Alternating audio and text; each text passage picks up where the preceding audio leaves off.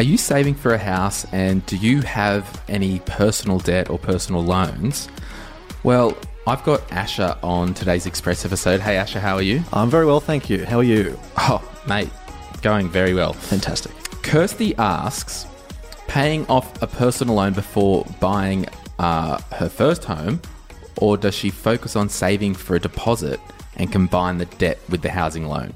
Mm-hmm. So I guess I wanted to have a chat with you, Asher, because you've recently purchased your first home. That's right. How was it?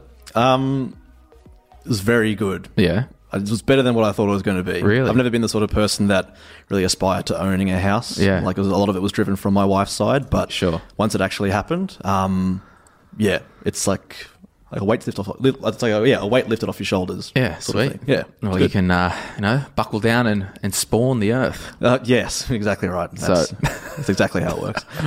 All right. So, as a rule of thumb, I generally say if you've got any personal loans or debt or credit card, you really would want to clean that up before you get into a property, because sometimes the personal loan and the credit cards can be a symptom of overspending. Mm-hmm.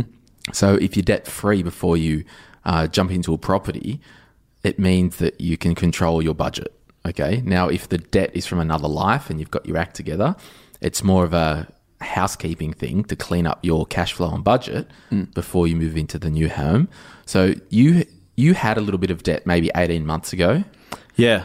So I had a line of credit, or I had quite a large car loan. Yeah. And also had a medium-sized personal loan as well. Yeah.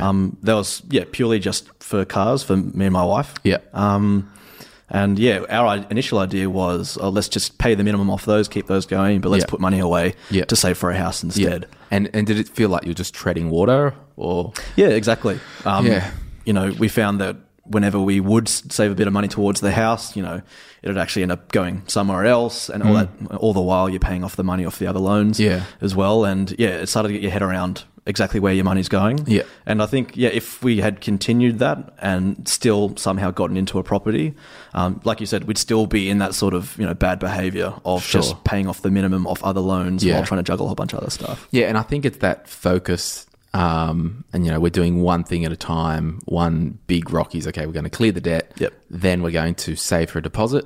Then we'll get the mortgage.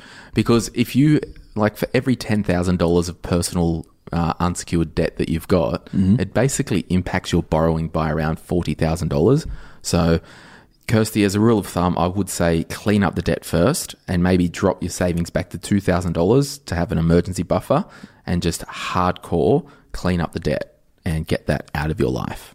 And the main thing is that once you get rid of it, it's a good feeling. Yeah. You get all your stuff in order, which is great, but it's a good feeling to have nothing coming out of your bank account constantly. Yeah. And weirdly, when you first moved in, and it's only very recently, did you find you had expenses come up, or did you buy new rugs or furniture, any of that crap? Did you have expenses come up that you didn't think were going to come up when you moved in?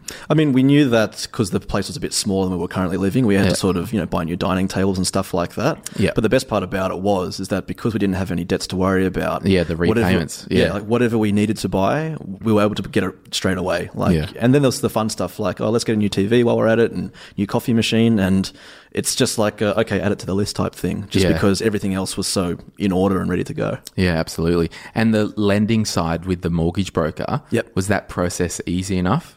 It's so easy. Because you use Genevieve from Sphere, who we have on the other show a lot. Yeah. I'd highly recommend her for one thing. Yeah. But I still feel like I don't know a whole lot about buying houses and mortgages and stuff. That's how hands-on she was. So everything's taken care of for you. You just got to sign on the dotted line and everything. So make sure you find one you trust, but you just got to sign on that dotted line, and it was easy as that. It's really easy. So you agree with me that Kirsty should probably clean up her debt before she runs into a mortgage? Absolutely. And I would say, before we finish, if you did want to travel first, Kirsty, maybe clean up the debt, travel, then come back and hit the mortgage, because once you start on a big savings campaign, it could be a long road. It might not be, but you just want to you got to have that passion there, the end goal or the end game in sight, ready to get that house. Yeah, and like once you pay off your debt, why not treat yourself as well? Like it's a hard thing to do. So yeah, exactly. Do what you want to do first, and then get into a house. There's no rush. Sweet. Now, Asher, if you haven't heard his voice before, he does the voiceovers on the My Millennial Money full show. So thanks for jumping on this episode today, Asher. No worries.